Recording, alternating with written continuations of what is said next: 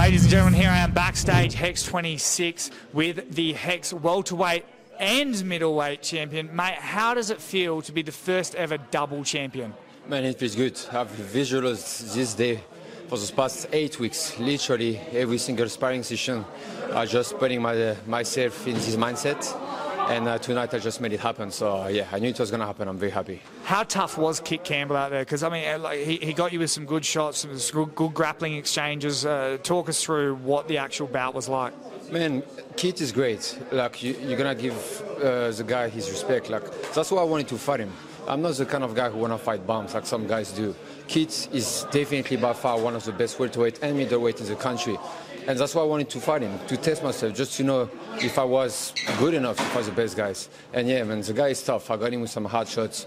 He kept his face look like it was nothing. But eventually, I just saw him slowly going lighter and lighter, and I knew I was going to get him eventually.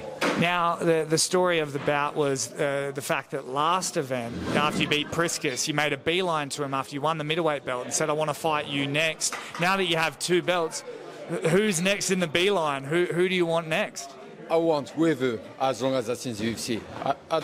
I literally don't care who, but I want to fight in the UFC next. I think I just proved to everyone that I'm the best welterweight and middleweight out of this region, and I think it's about time for me to just show the world what I'm capable of. If that doesn't come about, because I think you should be next up for sure, but if that doesn't come about, are you going to sit? Are you going to wait? Do you want to fight soon? We've obviously got the UFC card in September. I'll stop you, brother. It's going to happen. That's it.